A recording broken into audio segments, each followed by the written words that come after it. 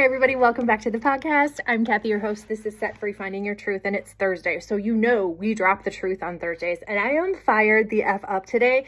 So if you do not like this whole air quotes tough love thing, just shut this off and listen to it on a day that you're ready to receive some tough love and rise, level the F up. Okay, so you all know, there's quotes out there all the time that say it takes 21 days to establish a habit.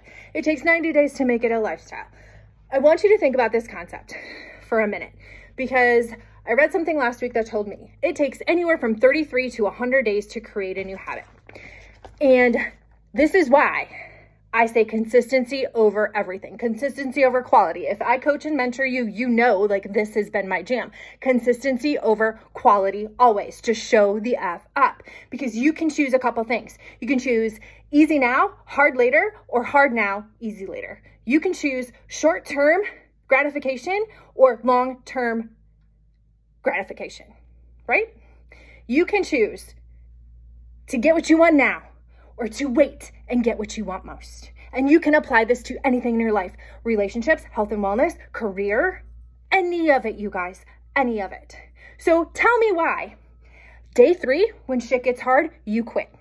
The weekend comes and you just are like, I'm out, I'll start over again on Monday. Or the second something gets uncomfortable and gives you just a little bit of feeling like, oh, this doesn't feel good, you're out. Why? Tell me why.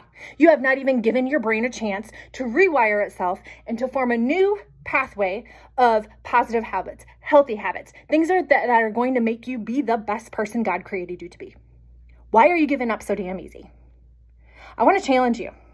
And we're doing this challenge in one of my groups right now. Literally 30 days to establish a habit and be consistent and show the F up every single stinking day. I don't care whether you feel like it or not. I may lose some people in the coaching and mentoring world, but that's it, you guys. You either have to want it or you don't. There's no half-assing it. You either put your full butt in it or not at all, because that's what's going to get you the results.